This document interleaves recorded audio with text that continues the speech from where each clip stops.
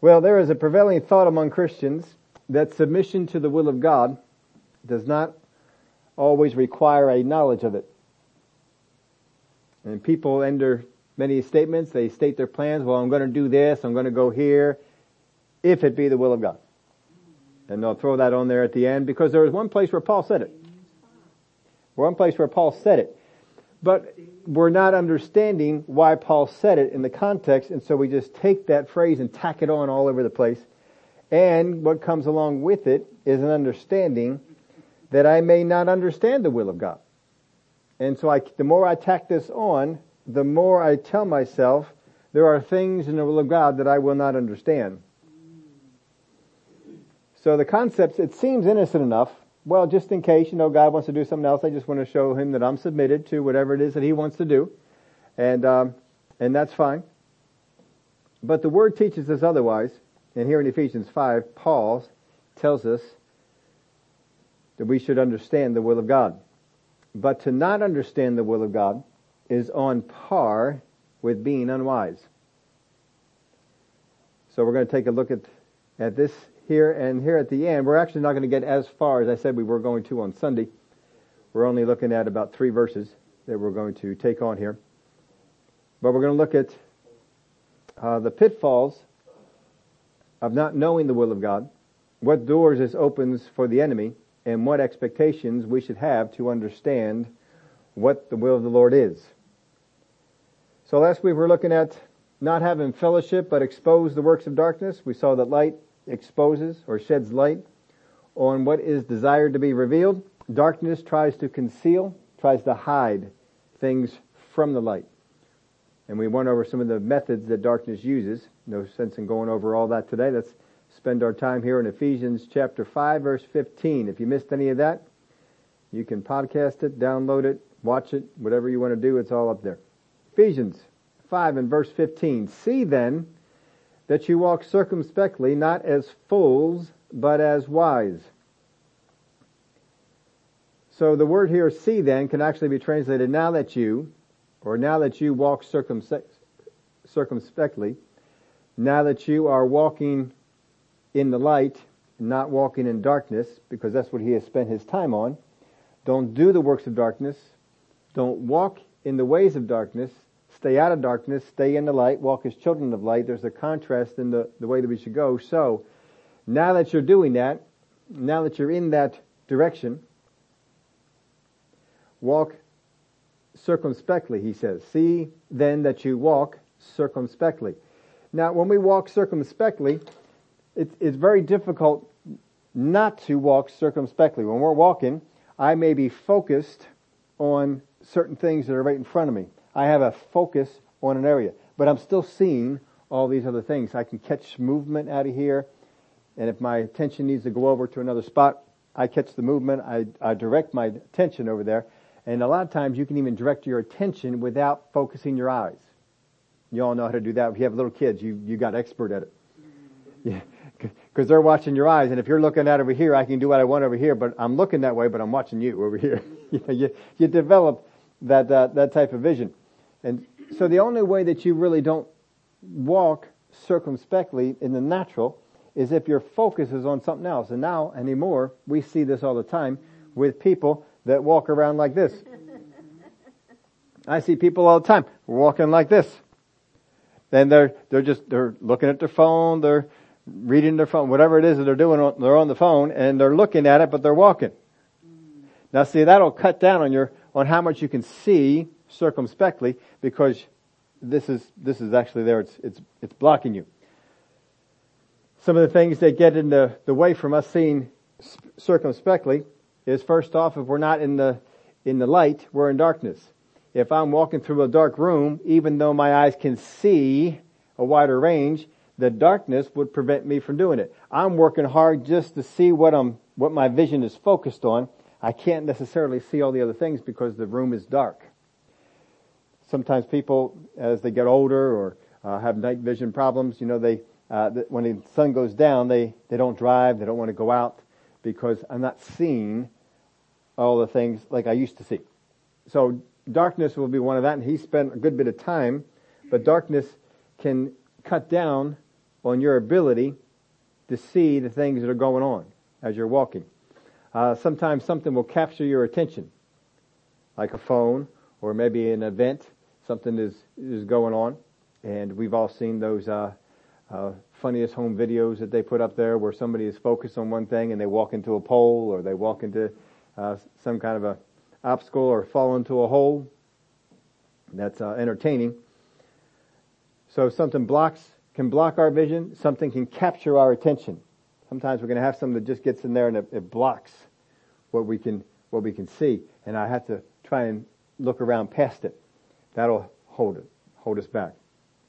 You could also be walking abnormally, like backwards. That would affect that as well. And many Christians walk abnormally when they're walking in the ways of darkness, when they're walking and doing the things that the Bible says don't do these things. You're walking abnormally. These things will affect what you're able to see there. But we're not to walk like Gentiles. We're to walk as children of light. That's what we're called to do. And this light will have an effect upon our walk. Now, when it says here, walk circumspectly, it's a fun little Greek word that I couldn't find too many out there that really tore this word apart and really delved into it. So I did all I could on this word. I pulled out even some stuff I don't always pull out to try and get some things out of it. But basically, the way this word is defined or interpreted would be exactly, accurately, circumspectly, diligently, or perfectly.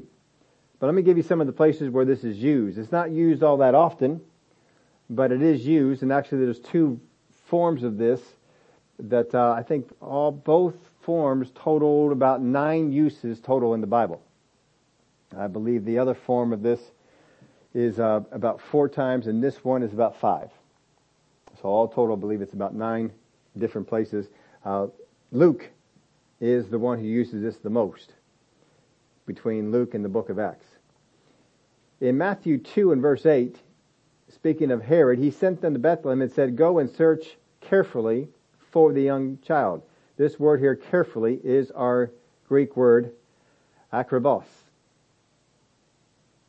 It means to be exact, be diligent, be circumspect, be looking all around, don't let any details get through, and be accurate.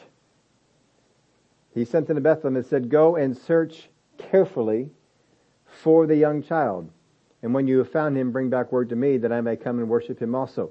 Luke uses this when he describes why he is writing the book of Luke and as well as the book of Acts. It seemed good to me also, having had perfect understanding of all things from the very first. Now there it's translated perfect. But if you look at the way this is used, what Luke is saying is, I have a broad, I have a circumspect, I have a diligent with this. I have a good view of all the things that have happened with Jesus, so it seemed good to me to write it down because of the way that he looked at this. And it seemed he was one who probably wrote things down in a book, kept notes with him. It seemed good to me also, having had perfect understanding of all the things from the very first, to write to you an orderly account, most excellent Theophilus. Acts chapter 18 verse 25. This man had been instructed in the way of the Lord, and being fervent in spirit, he spoke and taught accurately the things of the Lord, though he knew only the baptism of John. So his understanding was limited, but what he taught was accurate within that. You do not have to have full knowledge of a thing in order to be accurate, in order to be precise, in order to be exact like this word is talking about. This man did not have all knowledge of all the things going on in the Bible, in the things of the church. He said he taught accurately the things of the Lord, though he knew only the baptism of John. If you know your knowledge is limited, stay within that realm of knowledge and don't be venturing out into some other places. Stay within that. And this person did. That's what he spoke and taught accurately, the things of the Lord. The New Century Version puts this way. He had been taught about the way of the Lord and was always very excited when he spoke and taught the truth about Jesus. Well, if you're accurate about the things about the Lord, about Jesus, then it would be the truth. In the New Living, he had been taught the way of the Lord, and he taught others about Jesus with an enthusiastic spirit and with accuracy. The ESV says he had been instructed in the way of the Lord, and being fervent in spirit, he spoke and taught accurately the things concerning Jesus. Now you'll see this same verse translated very similar to this in the NET, the CSB, and believe it or not, even the NIV. They use the word accurately to describe when they translate this word, they translate it accurately. Young's is a little bit different. This one was instructed in the way of the Lord, and being fervent in the Spirit was speaking and teaching exactly the things about the Lord, knowing only the baptism of John. Darby translation translates this the same way. So you can be accurate even if your knowledge is partial. You do not have to have complete knowledge on a topic to be accurate, as long as you keep what you're teaching, what you're saying, what you're speaking within the realm of the knowledge that you have. Our news media today, of course, they're always out there, and they speak way beyond their actual understanding, their actual knowledge. And they get caught in it many times, and then they try and cover that up. But you can see, as long as you stay within what you know and speak within what you know, you can be accurate. And you can just simply say, well, that's outside of what I know. I'm not sure about those particular areas over there. 1 Thessalonians 5 and verse 2, for you yourselves know perfectly that the day of the Lord so comes as a thief in the night. So when you see this, that you can know perfectly, you could also put in the word, you know accurately that the day of the Lord comes as a thief in the night. And we know some of the things that he taught to the Thessalonians about the end times, that he expected them to have known. But here he's referring back to what he had already taught them. You yourselves know accurately, or you yourselves know perfectly, the day of the Lord so comes as a thief in the night. Accuracy comes from one who has studied the whole Word, or at least what the Word has to say on a particular topic, not one who just runs to it for what they need today. There are people out there, and Christians, who do this. I need something today. I go out to the Word and I find one area that tells me something about it, and I glean all this stuff out of that one area, out of that one verse. Well, you're not accurate because you have not taken in what all the Word has to say about it. But these people, it won't stop them from going out there and saying, this is what God teaches. That's wrong. This is right. This is the way to go. That's not the way to go. They aren't accurate because they have not looked at all of the Word of God on that particular topic. So we need to make sure that when we go after a topic, when we go after something, that we're accurate. Spend some time in the Word. Look at what the Word has to say. Get that accuracy down. Before you stand on a verse, before you let a verse form inside of you a belief, make sure that you have gone through the Word and checked it all out. Sometimes it's even good just to go back over it again. If you're going to need to make a decision on something, if you need to make a stand on something, well, I already know what the Word says. Well, go over it again. You've walked in it for a while, maybe now you'll understand some more. Go over it again, make sure that you're accurate, because that is something that we need. So he says again here, Ephesians 5:15, see then that you walk circumspectly, not as fools, but as wise. Make sure that in your walk, you are accurate, you are circumspect, you are taking in all the things, the knowledge that you have, the light that you're walking in. Make sure that this is accurate, make sure that this is the right kind of light. He said, not as fools, but as wise. Not as fools, but as wise. The word here for fools is the Greek word asaphos. Now, if you are a person who has gone to school, you know that the sophomore is taken from sophos, which is the word for wise. They put the word a in front of it to mean the opposite. So one who is unwise, or one who is a fool. So don't do this as fools, but as wise. A fool is one who walks not circumspectly or accurately and in darkness. That would be a fool.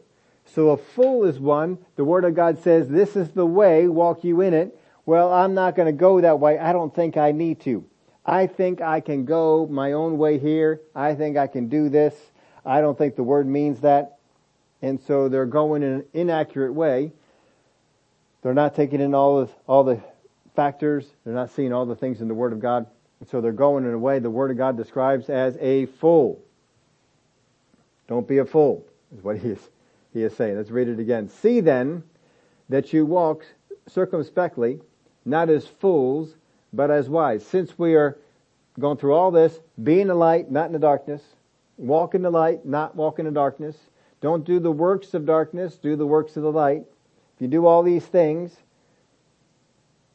then see then, or now that you are walking circumspectly, now that you are walking in such a way that is accurate, not as fools, but as wise. So a fool is one who is not walking this way, is what he's teaching us. In verse 16, redeeming the time because the days are evil. Now redeeming the time, this word here, redeem, means to buy back. It means to buy back. I pulled out the New Living Translation of this. Make the most of every opportunity in these evil days. This is the way the four of the translations have done it as well. Not going to give you all those for time's sake, but these are the main translations I look to, not those other ones that I don't look to. And there are actually quite a few that I just kind of go away from. But most of the main ones that I like to use are going to go along this way. Make the most of every opportunity. In the New King James, it says redeeming the time. To redeem means to buy back. This is time I have wasted or time I might waste. If you spend time walking according to the flesh, if you walk in the way of darkness, that is wasted time. That is time that you were not accomplishing the things for God. You were not doing things in your calling. You were not doing things for the kingdom. You were basically wasting time. So it's saying here, go and redeem it back. Now this word here for redeeming, it comes from a combination word, ek, which is out, and agorazo, which means to buy. So basically to buy out, if you put the two of them together. Redeem by payment of a price, to recover from the power of another, to ransom, buy off, or figuratively to rescue from loss. So there has been some time that we have wasted. There has been some time that we have pursued the way of darkness. He is referring to people here who he said, stop walking in the way of darkness. So there is time that they have wasted. He says, now go out there and redeem the time. Buy that time back. Get yourself into the place where you are walking circumspectly, where you are walking in the light. You are not walking as a fool, but you are walking as wise. When we do that, we can go back apparently and buy back some of that time that we wasted. Hebrews 12:1. Therefore we also, since we are surrounded by so great a cloud of witnesses, let us lay aside every weight and the sin which so easily ensnares us, and let us run with endurance the race that is set before us, looking unto Jesus, the author and finisher of our faith, for who for the joy that was set before him endured the cross, despising the shame, and has sat down at the right hand of the throne of God. For consider him who endured such hostility from sinners against himself, lest you become weary and discouraged in your souls. Many of these witnesses that are there, many of these witnesses that are in the cloud, they once walked as unwise. They once walked in a way that was not the way of wisdom. But at the end they redeemed it. And look at the people that he put into the faith chapter that just came before. All these people that he talked about that had great exploits in faith. Well, we know that they had some times they were walking in the flesh. Abraham had times he was walking in the flesh. Gideon had time he was walking in the flesh. Moses had time he was walking in the flesh.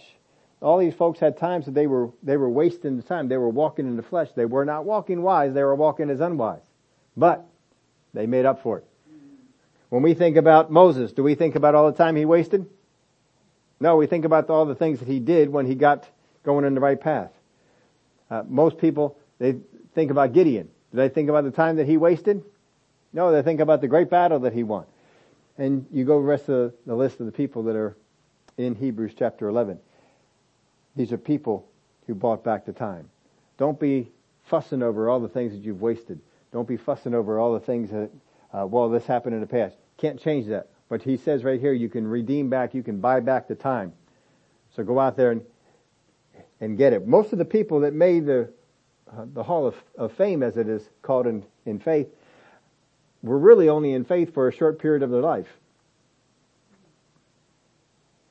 But God bragged about them.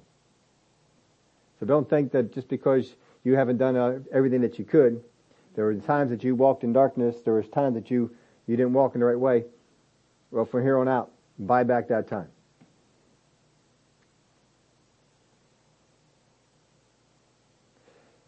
Verse 17. Therefore, do not be unwise, but understand what the will of God is. Do not be unwise. Now, the word here for unwise is a little bit of a different word. It's not just what the word he just used, which was wise or not wise, wisdom or not wisdom.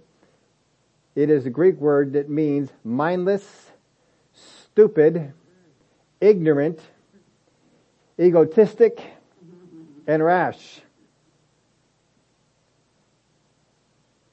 The Greek word is aphron. Do not be unwise. Do not be mindless. Do not be stupid. Do not be ignorant. Do not be egotistic or rash. Now this word here is actually very kindly translated in this verse. If you go to some of the other places where this same word is used in the Bible, like Luke 11:38, I did not take all of the uses of this because it's used a good bit of time. When the Pharisees saw it, he marveled that he had not first washed before dinner. They saw Jesus go in and eat and he didn't wash his hands. Oh, the Pharisee says, oh, how he didn't wash his hands. How is it that Jesus, a teacher, could not be going in there and washing his hands? Then the Lord said to him, now, you, Pharisee, make the outside of the cup and dish clean, but your inward part is full of greed and wickedness. Foolish ones, there's our word. It doesn't say unwise, does it? We translated it foolish. When Jesus is using this, can you see him calling this person unwise? Oh, unwise one. Can you see him doing that? No. Jesus is making a point. You're calling me something for not washing my hands, and what you're doing is washing the outside of the cup and the inside is awful? Have you ever had a cup that you put in the dishwasher? And you put it in that dishwasher, and some dirt got sprayed up on the inside and it kind of got baked on. The inside of the cup has some baked on food. Now, would you just take that and we'll just put it away. It's fine. It went through the dishwasher. I mean, whatever dirt is in there, it's clean dirt. And we wouldn't do that, would we? No, because you put some liquid in there in that cup, it's going to soften up whatever is in there, and it's going to be floating around in the drink, whatever it is that you have in there. It's going to gross you out. You're not going to like that. I don't know what it is, but I don't like it. I don't want it in my drink. You don't care so much about what's on the outside of the cup, though you would also want to clean the outside of the cup. You care about what's on the inside of the cup to make sure that thing is done. You know, the dishwashers that we have here now, I mean, it just seems like they take so long. You put those dishes in, it's over an hour for that dishwasher to get done cleaning those things. And you know, when I was down at Ken's Pizza and they started me in the dishwasher, we had a dishwasher, a big old thing, and you'd take all these things and you had to stack them upright. That was the art of it. Stacking them upright, you get them in there stacked upright, and this thing could do it. And you put them in there 3 minutes. 3 minutes, those things are washed. I mean, that water is swishing around. You close the hatch. You have a tray. You put them all in the tray. You slide it on in. You close the hatch. As soon as you close that hatch, there's no on switch. You close the hatch, that dishwasher starts. You lift it up, that dishwasher stops. But you put it down, that dishwasher is going and it's spraying. And while it's spraying, you have another rack and you start putting all the stuff on that rack and you get it all ready. So 3 minutes is up. You lift up the door, you send it on out, everything is clean, rinsed off, and ready to go. And I found ways to make it even faster. I would take all the plates, because I have a little bit of that monkism going on to me. And I'd take all the bowls, and I'd stack all the bowls up in the corner of the sink, and I'd stack all the plates up next to it, and I'd take the hose, and I'd spray the hose down in there so that everything is soaking in water while I'm doing, and I would do the cups first.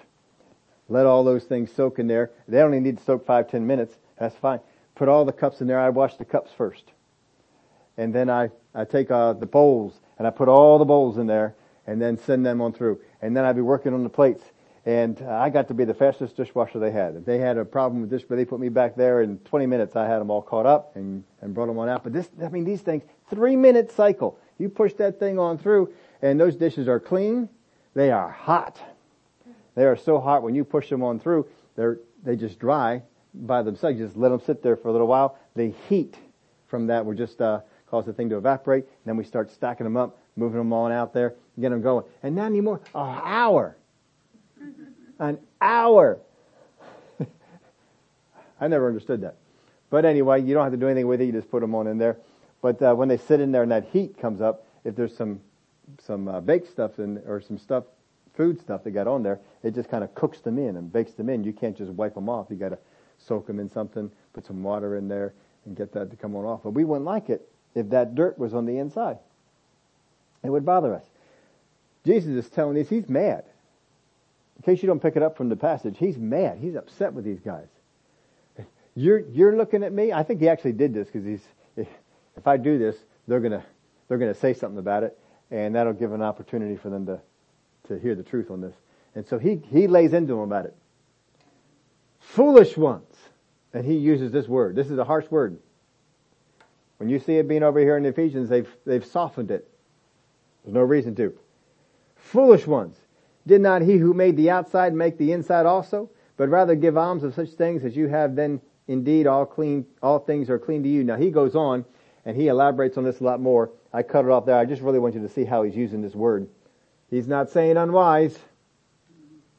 He's not saying, that's not such a smart thing to do.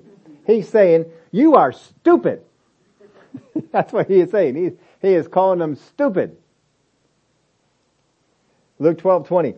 But God said to him, fool. This is talking about the man who's think his future is all done. He had a good crop. Let's store it all up, and I'm just going to live off it. God said to him, fool. Now, do you get the thing from God that he's saying, oh, unwise one? Or do you get the feeling that he's saying, yo, stupid? But God has said to him, fool, this night your soul will be required of you, then whose will those things be which you have provided? 1 Peter 2:15, for this is the will of God, that by doing good you may put to silence the ignorance of foolish men. The ignorance of stupid men. Not the ignorance of unwise. But this word is much stronger. That's why I say here in Ephesians, they kind of softened it up a little bit when they put in their unwise. Because it's a pretty strong word here. So he says, therefore, do not be stupid. Therefore, do not be a fool. But understand what the will of the Lord is. So he's telling you right here that if you're going to walk in such a way as to not understand the will of the Lord, you are stupid. You are a fool. He says, no, don't be doing that. Understand what the will of God is. So therefore, do not be unwise. If you're going to be walking not circumspectly, it could be going to be focusing in on one little aspect of truth and ignoring all the others. Well, I'm just going to focus in on this. God's a God of mercy. I'm just going to focus on God's a God of mercy. And even if I mess up, God's a God of mercy and I'll be okay. No, you are a fool. You are stupid. You are focusing on one aspect of God and not looking circumspectly at all the things that God has going on. And you are a fool because you could be doing something better. You have the ability to look at all the things that God has said. You have the ability to see what the will of God is. And you insist on not knowing it. You are a fool. That's what he's saying. Can you see how strong he is on this? Therefore, do not be stupid. I'm putting that in here from now on. That word unwise, that's just too soft. That's not what Paul's saying. Therefore, do not be stupid, but understand what the will of the Lord is. Now, if you really want to take it to heart here, if you go in a direction to not understand what the will of God is, how are you walking? As a fool. As one who is stupid. That's pretty strong. Again, a different definition for Aphron. Mindless, stupid, ignorant, egotistic, and rash. Think about the last time that somebody on the highway did something mindless. Did something stupid. How many can remember the words that came out of your mouth to describe them? Did you say such things as, oh, that was a very unwise thing to do? No, you did not. You said, yo! Stupid! Idiot! That's more like the kind of words that we use. How did you think you could pull out in that situation?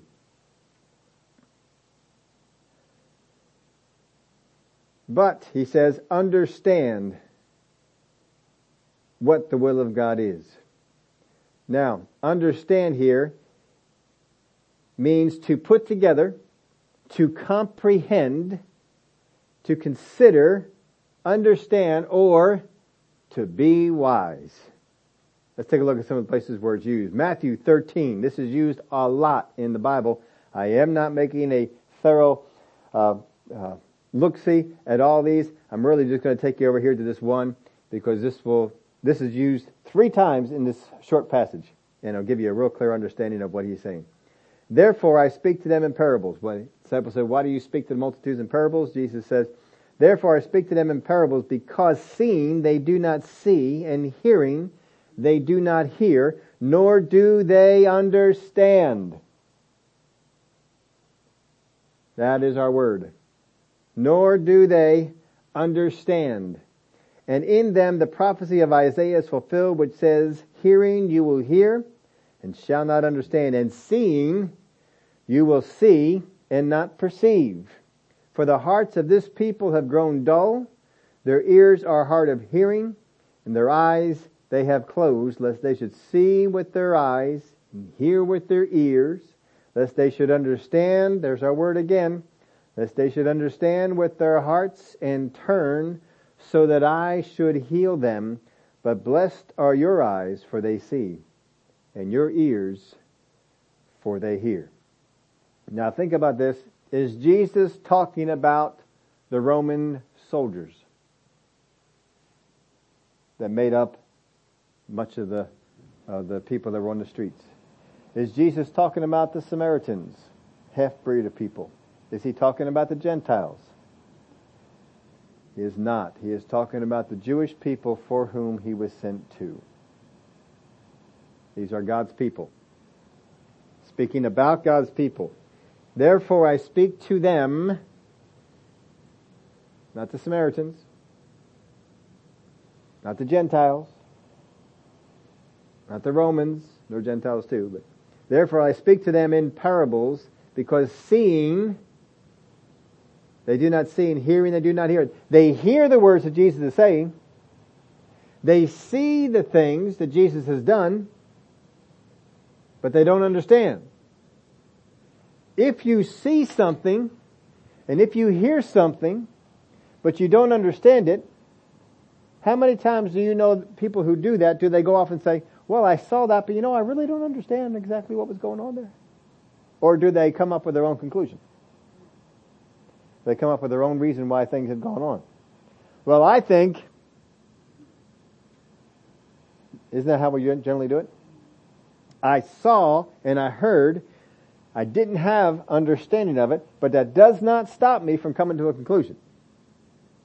I can decide this was right, this was wrong, this was good, this was bad, based on whatever I saw, whatever I heard, but I didn't have understanding. And we talk about it often when the news media comes out with a story. They're not presenting you with everything because they want you to go to a certain conclusion. Don't do it. So he's speaking about these Jewish people. Seeing, they don't see. Hearing, they do not hear. They don't understand it. I heard what Jesus taught, but I don't understand it. But I'll bet you that does not stop them from coming up with a conclusion. Well, I heard Jesus teach this, and I don't think that's right. I think he meant this. Have you ever heard people in the Christian circles who have read something in the Bible? I think it means this. And you thought, what? Are you kidding me? You think that means this? Yeah, well, and you can see, they saw, they heard, but there's no understanding there. How do you look at that person? Do you look at them as wise? Do you look at them as unwise? Or do you look at them as stupid, ignorant, foolish? See, I'm on the latter part of that. I hear people that do that, and you just shake your head. No. How can people be that stupid? It's kind of like if you ever watch America's Funniest Videos. We used to always like watching that still go back and look at some of the reruns because I haven't seen, I don't know how many seasons have they done it? They got, 1,000 shows or something like that out there to see? They just seem like they just keep going with it, keep changing the host. But you see the people and they line up.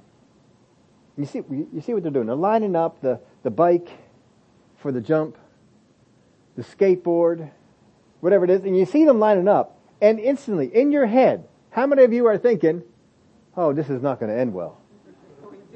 This is not, I know no one's going to die because they put it on the show. But someone surely could have. You know it. You're just looking at there, and your mind is understanding that if you put that bike up at that location and go down that ramp and go over this is what's going to happen. You know it. You have that understanding, but yet people saw exactly the same thing. They conceived it in their head to put the bike up here at the top of the hill, to build the ramp in such a way, and to come down the hill to the ramp fearlessly and propel themselves into the air expecting good results. But you're looking at it. You have clear understanding. I see it's not going to hold. You did not support that ramp. That whatever you come up with the reasons. You're looking at it. I know what's going to happen, and it does.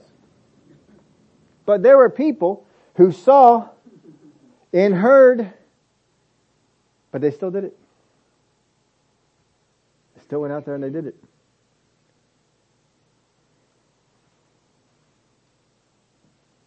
They didn't have the understanding. Jesus said, in them the prophecy of Isaiah is fulfilled, which says, hearing you will hear and shall not understand. And seeing you will see and not perceive. For the hearts of this people have grown dull. So here's the reasons for it. The hearts of this people, the ones he has sent to, the hearts of this people have grown dull. Now you look at those people in America's Funny Videos who are doing those things. You got to know their hearts have just grown dull to being smart. They just have decided, I am going to go in a direction of which anything that is intelligent I will steer away from. It has to be. For the hearts of this people have grown dull. Their ears are hard of hearing. They hear, but they don't hear the same thing you hear. And their eyes they have closed, lest they should see with their eyes and hear with their ears, lest they should understand with their hearts and turn, so that I should heal them. Well, those people who make those ramps and put those bikes up there on the top of the hill and do those things with the skateboard or whatever else that they're doing, somewhere inside you got to figure a voice is saying, you can get hurt doing this. But they're dull to it. They're not listening. Other people may have come up to them and said, you could die doing something like that. And they, no, we'll be fine. This is the kind of attitude that Jesus is dealing with them, but just on a spiritual level. Hearing and seeing are needed, but alone will not guarantee understanding. Just because I see and just because I hear It does not mean that I understand. There are many people that have heard and have seen the will of God. It does not mean that they understand it. Many have heard and even seen the will of God for their lives, but the understanding is not pursued or reached because of dullness or hardness of heart. Those are the reasons that Jesus gives. There are people for which God would reveal things, has revealed things, they've seen some things, they've heard some things, but they have not pressed in to understand. And they speak words out of their mouth that vocalize their lack of understanding. Well, you just can't know the will of God. His ways are higher than our ways. Oh, really? So, you just don't understand?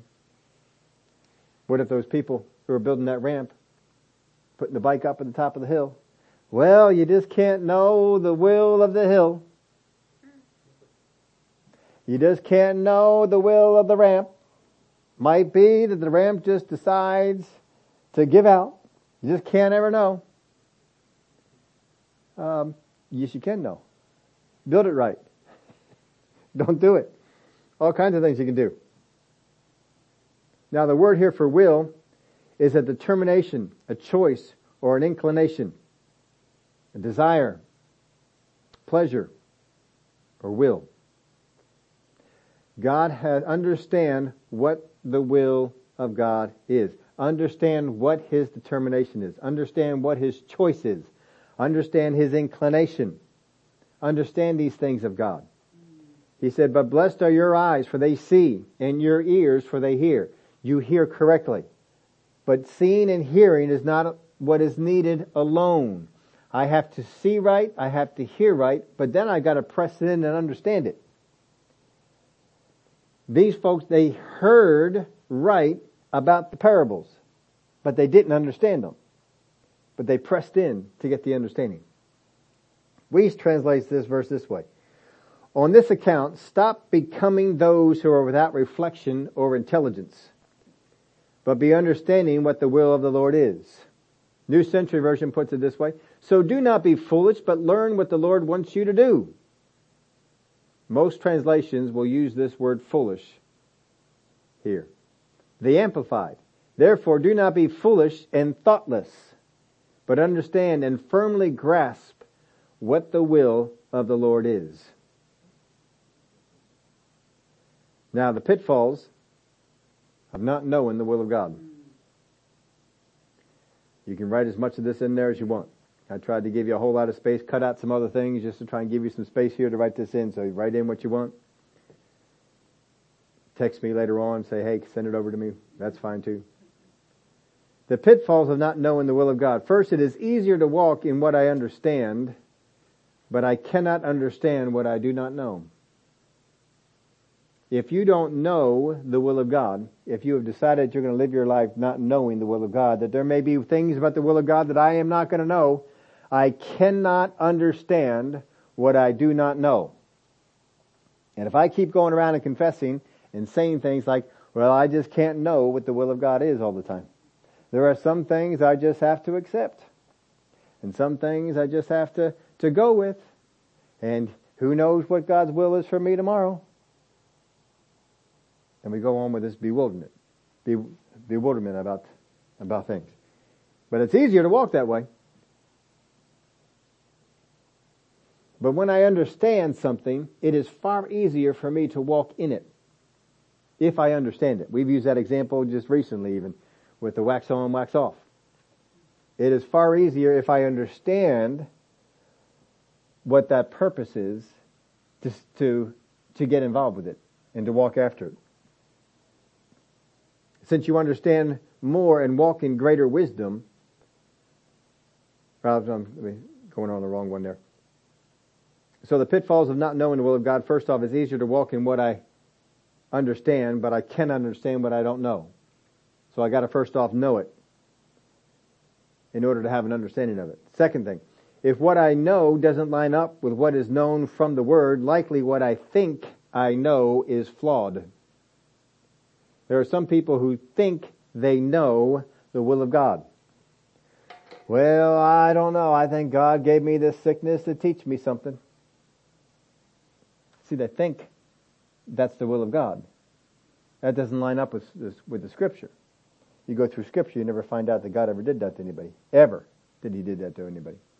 But I think that. So my knowledge is flawed. If I know the wrong thing, God cannot give me revelation on it. He cannot give me revelation on what is darkness. And if it's not light, it's darkness. That's what he just spent all this time going over. Light is light, darkness is darkness. There's all kinds of shades of darkness, but light is light. And if I have accepted darkness as light, God cannot give me understanding or revelation on what is darkness. I've got to first off come to the realization that what I know is wrong.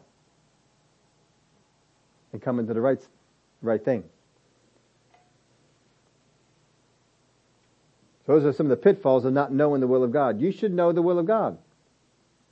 There's other places in the Scripture that teach you to know the will of God, especially from Paul.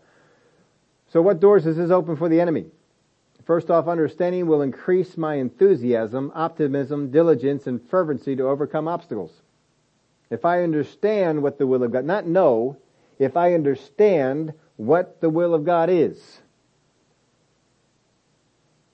it will increase my enthusiasm, optimism, diligence, and fervency to overcome obstacles. If you were the enemy, wouldn't you want to keep believers in the dark? Wouldn't you want believers thinking you can't know the will of God? Wouldn't you want believers thinking I can't understand the will of God? If I've got believers thinking I can't know it or understand it, I'm going to keep them in the dark, and I'm going to cut down their enthusiasm. I'm going to cut down their diligence. I'm going to cut down their fervency, their optimism. They won't be able to overcome obstacles quite as well as they would. If you're the enemy, that's good. Now, having no knowledge, incorrect knowledge, or having a wrong understanding of what I do know will lead to wrong pursuits wrong pursuits and or incorrect expectations. If I have the wrong knowledge, if I've taken that wrong knowledge and developed an understanding of it, I will expect a wrong thing. And God can work on that. God can't help that. The enemy might be able to, but God can't. I'm going to pursue wrong things.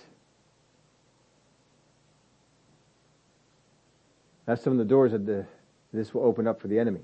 What expectations should we have to understand what the will of the Lord is? If God wants me to know something, He also wants me to understand it. If God wants me to know something, He also wants me to understand it. When Jesus was out there speaking the parables, He didn't want them to just know the parable. He desired that they understood it. But He knew some of them were not going to get it because of the dullness of their heart. Because of dullness of their hearing, hardness of their heart. He knew that. But if God wants you to know something, He also wants you to understand it. Pursue understanding what you think you know. Ensure it's correct. Make sure it's accurate. You remember that word we looked at. Ensure it's true, correct, and accurate. Pursue understanding what you think you know. As you pursue understanding it, listening to God, He can shed light on what you think you know is wrong. Fix it. Once you get the right understanding, right knowledge, He can then give you the right understanding. God cannot give you right understanding on wrong knowledge. Can't do it. And as long as you hang on to that wrong knowledge, you are holding yourself back from receiving that understanding.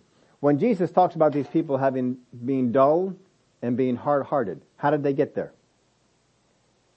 Because they accepted something that was incorrect. They accepted some things about the Messiah that were not correct. They accepted some things about God that were not correct. They accepted some things about the law that were not correct. Those understandings, or that knowledge, led to an understanding that was not correct. And when Jesus came along with the right knowledge and a different understanding, they saw him as wrong, and they wouldn't receive it. You got to correct that knowledge there first. That's why it's so important that we learn things in the Word right. The most important thing. You got to learn what's in the Word right, because if you learn what's in the Word wrong, your understanding will be wrong. Your wisdom will not be of God. If God wants you to walk accurately and with clear vision, He will not keep you in the dark. If God expects you to walk accurately and with clear vision, He does not expect to not shine light on you. He does not want you to stay in the dark. Don't go around confessing, well, I just can't know what the will of God is. You can, and you should. When we see people in the world who don't have a revelation that brings understanding of what they know, it is usually, and there's 3 reasons here, you can try and squeeze these in if you want to. When we see people in the Word, not talking about out in the world, not talking about people next to you, people back home. When we see people in the Word who don't have a revelation that brings understanding of what they know, it's usually because, from one, their knowledge is flawed. Their knowledge is flawed. 2, their maturity level can't handle it. 3, their faith isn't ready. Their knowledge is flawed.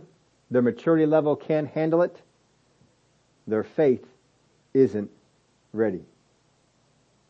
Instead of checking what they know, growing in maturity at every opportunity, developing the faith they have, they sit back, get lazy, and wait for God to do something.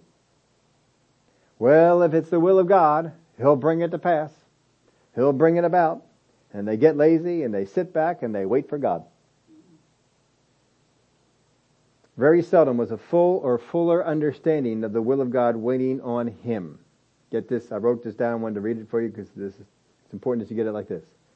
Very seldom was a full or fuller understanding of the will of God waiting on Him or waiting on God.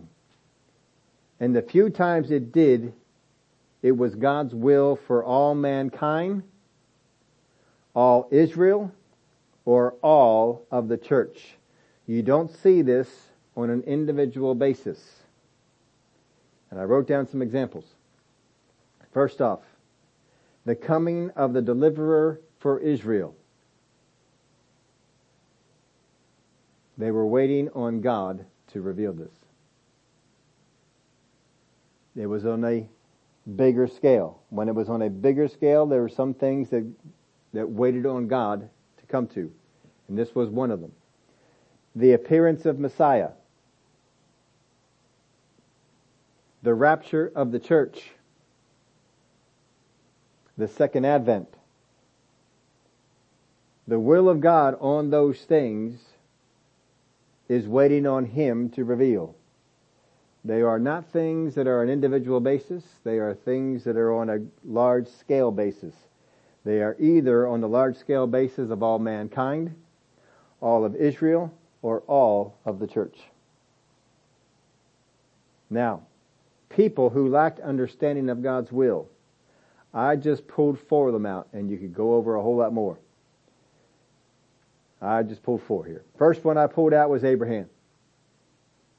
Abraham did not understand the will of God. The reason for it? Underdeveloped faith. He lacked complete obedience to do what God said. He lacked trust in God. God said, get up, get away from your family, and go to a land that I will tell you. He got up and took his family, and they got up to the one place his father got sick or died or something along there, and they got stalled there for a little while. And then he went and he started acting on the only word that he got from God: get up out of your land, away from your family. So then he got up and they took his nephew Lot, and they go down to Egypt. And you get to Egypt, remember what they found? Famine. And so, well, God must not be wanting me here now. There's no trust. And so he goes down to Egypt, gets in all kinds of trouble down in Egypt. Comes back into the promised land after a while. When he finally gets back into the promised land and is obedient, God then sends the next one to him. His faith was underdeveloped. I don't know exactly why. There were things that he went through that would have developed his faith that he did not go through correctly. He didn't develop his faith. And so his faith, when he faced these things, was underdeveloped. He didn't trust God. And he decided to walk away from what God had said. God had revealed his will.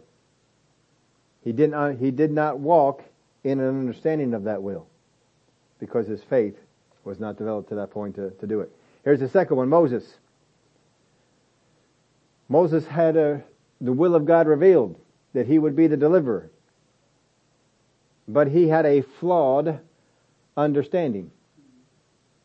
He thought he would deliver the people of Israel because of his mighty position, because of his great training, because of his massive strength. And so he tried to pursue in the flesh what was spiritual. Failed. And decided the call of God wasn't for him. Well, it was his understanding of that call. God was going to have him deliver, but not the way that he was doing it. God had a much bigger scale that was going to be involved and do much more. But Moses had flawed understanding. Samson. There was a will of God for his life. He knew what the will of God for his life was. But he did not walk in a great understanding of that will. He saw it as just knocking out 10 or 20 or 30 Philistines here, maybe 100 over here. He didn't see delivering the entire nation, wiping out the Philistines. He didn't press into it that way. And Samson's reason was he lacked maturity. You look at the life of Samson, he fed on the wrong things. He fed on what was flesh, not what was spiritual. And he didn't grow. He didn't develop his spiritual maturity. And the reason that he never understood the will of God for his life the way that he needed to is because he lacked maturity. Abraham, underdeveloped faith. Moses, flawed understanding. Samson lacked maturity. King Saul, he had underdeveloped faith. He was shaken from staying obedient to the things of God. And God eventually said, I've repented of making Saul king. Because when he faced trials, when he faced that first one, Samson was late for the sacrifice. The people were beginning to depart. The enemy was coming against him. His forces were leaving. He decided, well, I needed to do something. And so he went and did what he's not supposed to do. Because he didn't have the trust. Because he did not take the opportunity to develop his faith where it was given. David, on the other hand, developed his faith. He learned how to develop his faith killing a bear, killing a lion. He learned how to develop his faith in other areas. And when he came to his giant, his faith was developed. And of course he went bigger things, even more than that after that. People who lacked understanding in the Word of God is where we're looking at. They lacked understanding of God's will. Underdeveloped faith, flawed understanding, lacked maturity. These are the areas. Their knowledge is flawed. If your knowledge is flawed, your understanding is going to be flawed. The maturity level can't handle it. You don't feed on the right things to build yourself up spiritually. You feed on the flesh things, or their faith just isn't ready. They didn't develop their faith. Underdeveloped faith, flawed understanding, lack of maturity. Those are the things that are going to keep us from understanding the will of God. These are the things that kept the children of Israel from understanding the things that Jesus was teaching, from understanding what the will of Messiah was, what the will of God was for Messiah. There are things that are going on in our life, and God wants us to understand it. He knows the knowledge of what God wants to do in your life is not enough. You need to have an understanding of it. He does not give you knowledge without also wanting to give you understanding.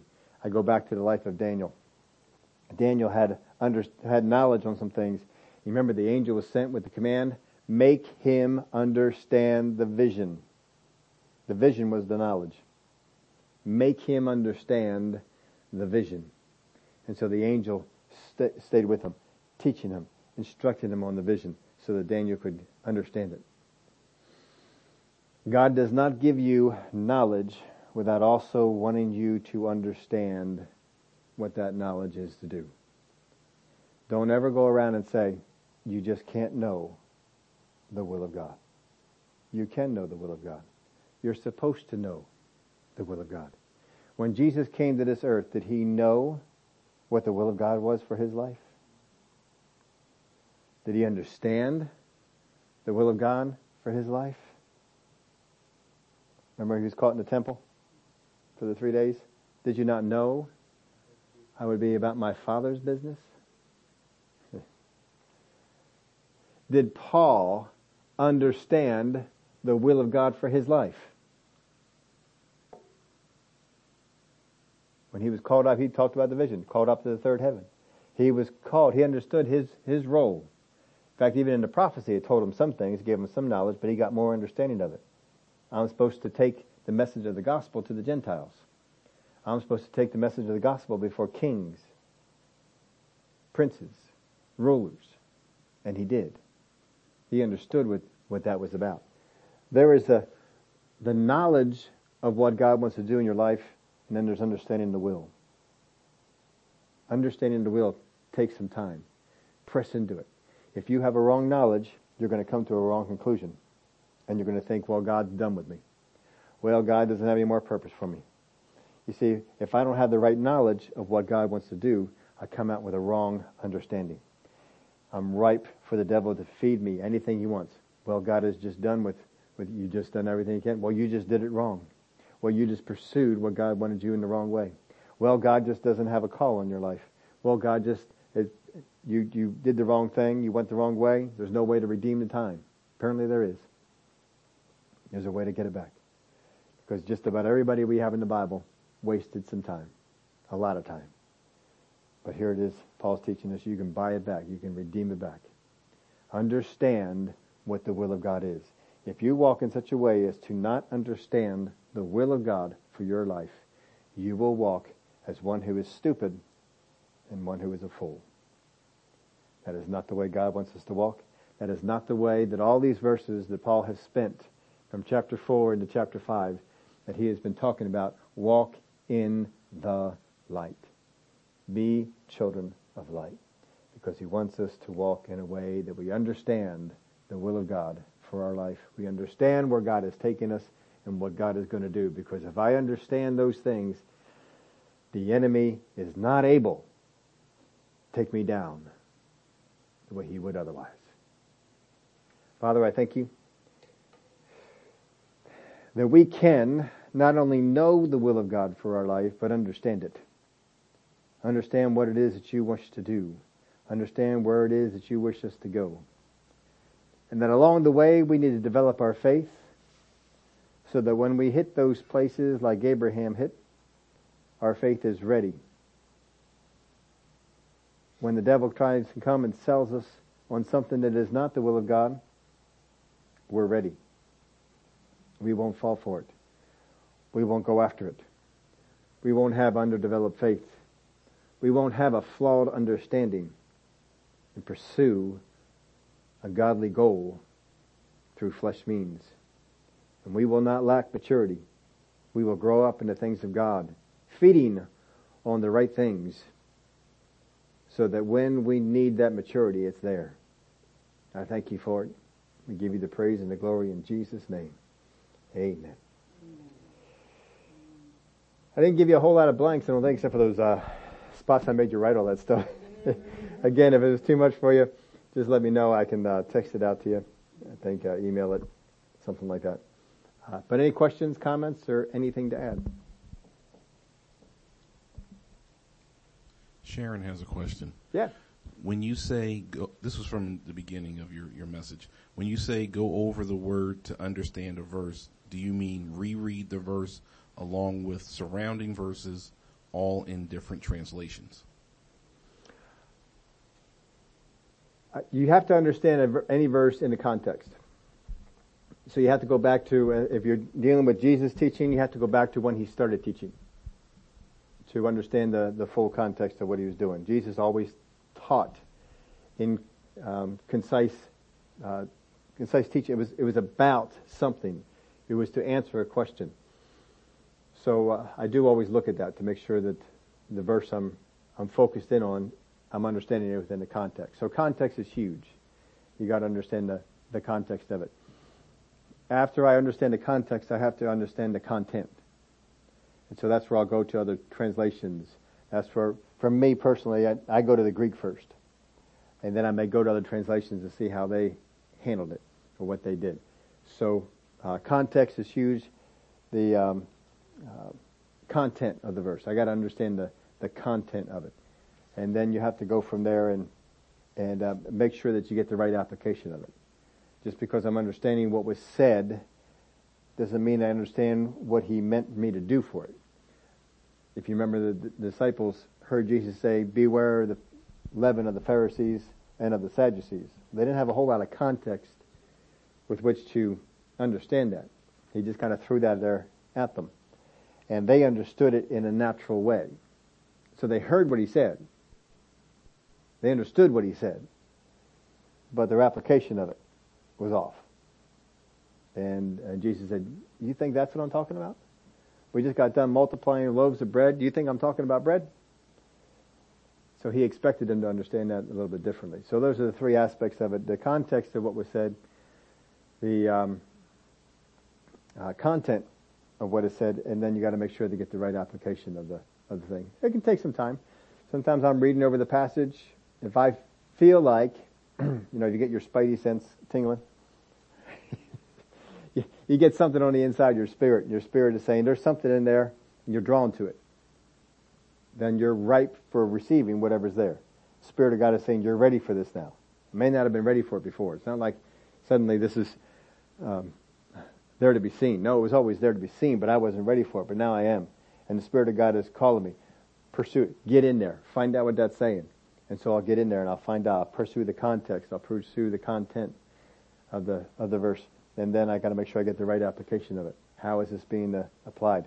And I'm listening to my spirit. I'm going over it. I'm going over it. I'm going over it. A lot of times I'll copy the verse into a place where I can access it on a frequent basis, or the passage if it's more than that, so I can keep looking at it.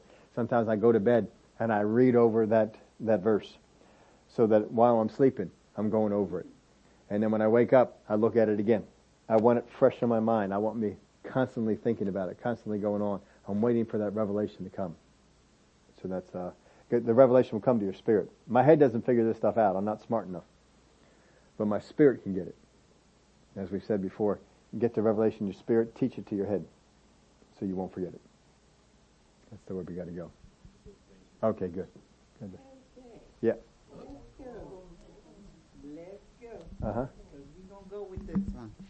James, Yep. Today's verse, or today's chapter, and I quote, "Come now, you who say today or tomorrow we will go to such and such a city, spend a year there, buy and sell and make a profit, whereas you do not know what will happen tomorrow, for what is your life? It is even a vapor that appears for a little time and then vanishes away. Instead, you ought to say, if the Lord wills, we shall live and do this or that." Start off in the beginning. There's that one, if the Lord wills. Sure. And like you said, you throw that on, I'll go here tomorrow if the Lord wills. And then people always throw it on there. They always do. I'll see you tomorrow. Yep. If the Lord wills. Lord willing. You hear it all the time. Now, when I read it, I was like, okay, you're missing something. I'll think about that later. 'Cause I know you have said we can know the will of God for our lives. Absolutely. So I was like, you must be missing something in this chapter in the context of what he's talking about. Yep. Okay. Go to the beginning of the verses that you read. Read them again. Just the first or second verse. "Come now, you say, today or tomorrow we will go to such and such a city, spend a year there, buy and sell, and make a profit. All right, stop. Where was God involved in that verse? Nowhere. They were like, we'll go to this Are they city. doing anything for God? Well, I don't know. According to this, they said they're going to make a profit. Uh-huh. And buy Are they and doing sell. anything by the inspiration of God? Who said it? They said it. They said it. Come now, you who say. Yeah, you who say. Yep. So God didn't tell them to go to such and such a city. God may not even told them to get into the business of selling whatever it is that they're selling. They said it. Mm-hmm. So you're setting up the basis right there. This is a person who has, just like in the parable that Jesus told, they set out to make money. And the person that Jesus told, he was successful. He made money. Now he's going to store it, just put it away. Come, let's go to this such and such a city. Let's make a profit. Everything that they're planning there is in the natural. God isn't involved. What James is doing right there, get God involved. Get God, maybe, let's see if God is willing for us to do this. Because they're not getting God involved. Now James is writing to people who, a lot of them are thrust out into cities where they are not able to work the way they were able to work before. Because most of the people had trades. And outside of Judea, there were guilds. And in order to be involved with the guild, you had to be involved in some kind of idolatrous practices. And they weren't willing to do that. So how are we going to make money? So we got to come up with a way to do it. Well, if we go over to this city, they don't have that going on. Let's go over here and let's do this. Did God tell you? Is God instructing you? Is God sending you in that direction? What's he doing? No, guys, you got to get God back involved in this process. You need to see, well, if God is behind us, we'll go out here and we'll do this. Because in that whole beginning process, what James is describing is someone who did not involve God in any process at all. And I think now that you say that, 15 clears it. Because 15 says, instead, you ought to say, if the Lord wills, we shall live and do this or that. That's the clearing, because he's telling you how or what you really should do kind of first, if you will. Yep. Not make all these decisions beforehand. Because he says, instead, you ought. Ought to do so it. there you go. Yep. There it is.